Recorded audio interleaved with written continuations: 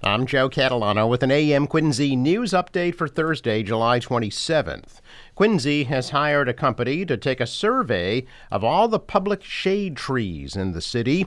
Workers with CN Utility Consulting will be walking the city's streets, parks, and cemeteries over the next 2 months, gathering information on the approximately 20,000 shade trees on public property. The survey will assess the health and location of trees, along with the types, sizes, and any signs of trees in distress. The survey will also be used to identify areas that need more trees. Quincy's tree warden, Daniel Cathcart, says the survey will help the city forecast, budget, and develop a more proactive plan to managing and growing the city's tree canopy.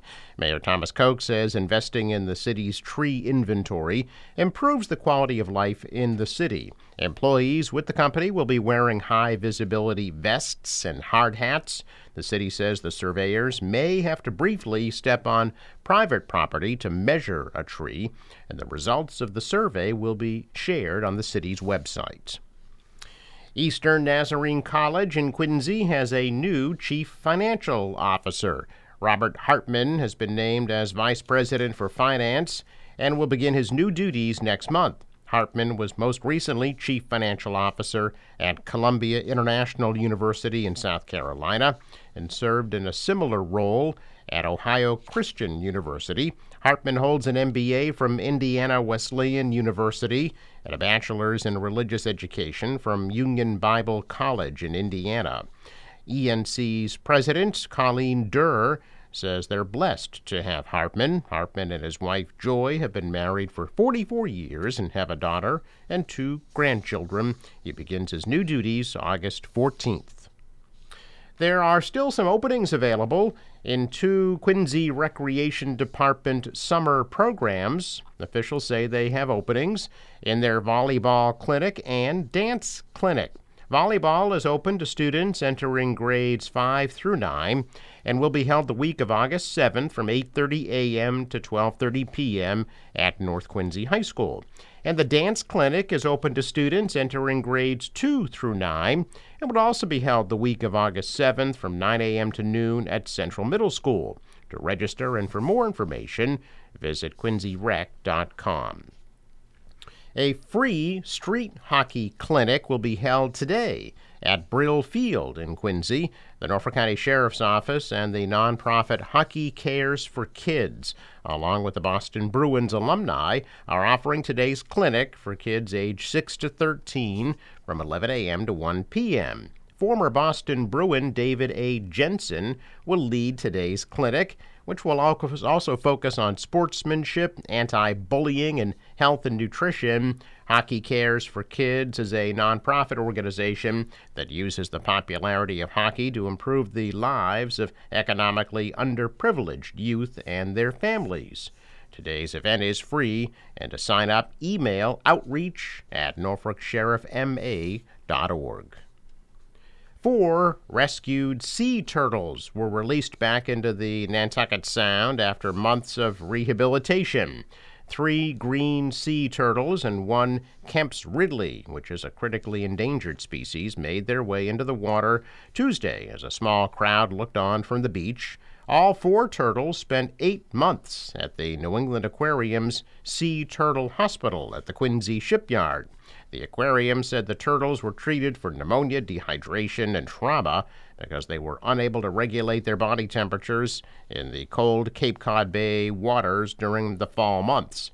During the cold season of 2022, the aquarium treated 518 sea turtles that were rescued from Cape Cod shores. 13 turtles remain at the Quincy facility, although most are expected to be released off the Cape this summer.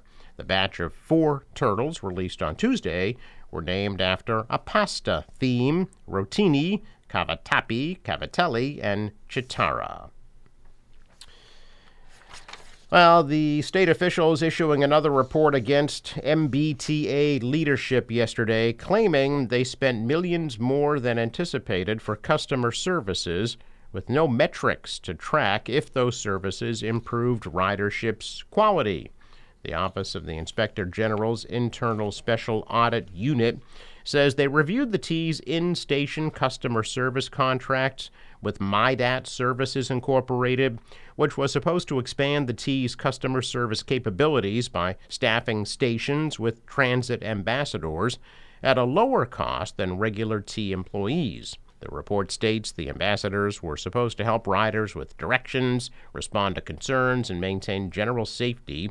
Similarly, the contract was reportedly meant to save money for the T and make stations more accessible to riders with disabilities. However, the report states the contract, which ran from July 2017 to September 2022, cost the T nearly $5.37 million more than expected.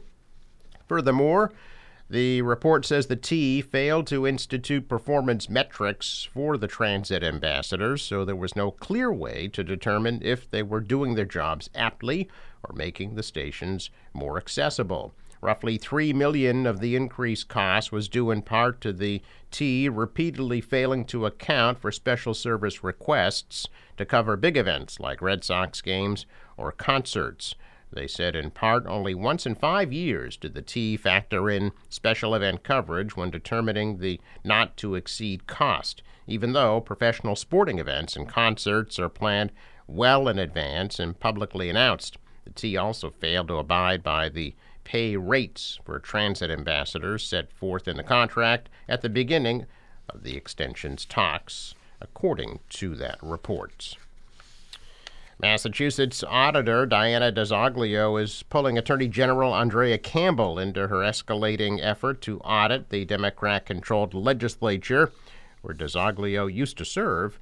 Yesterday, she launched an attempt to initiate legal action against the legislature, calling the resistance by House Speaker Ron Mariano and Senate President Karen Spilka to an audit by her office, quote, a direct affront to the Constitution, end quote.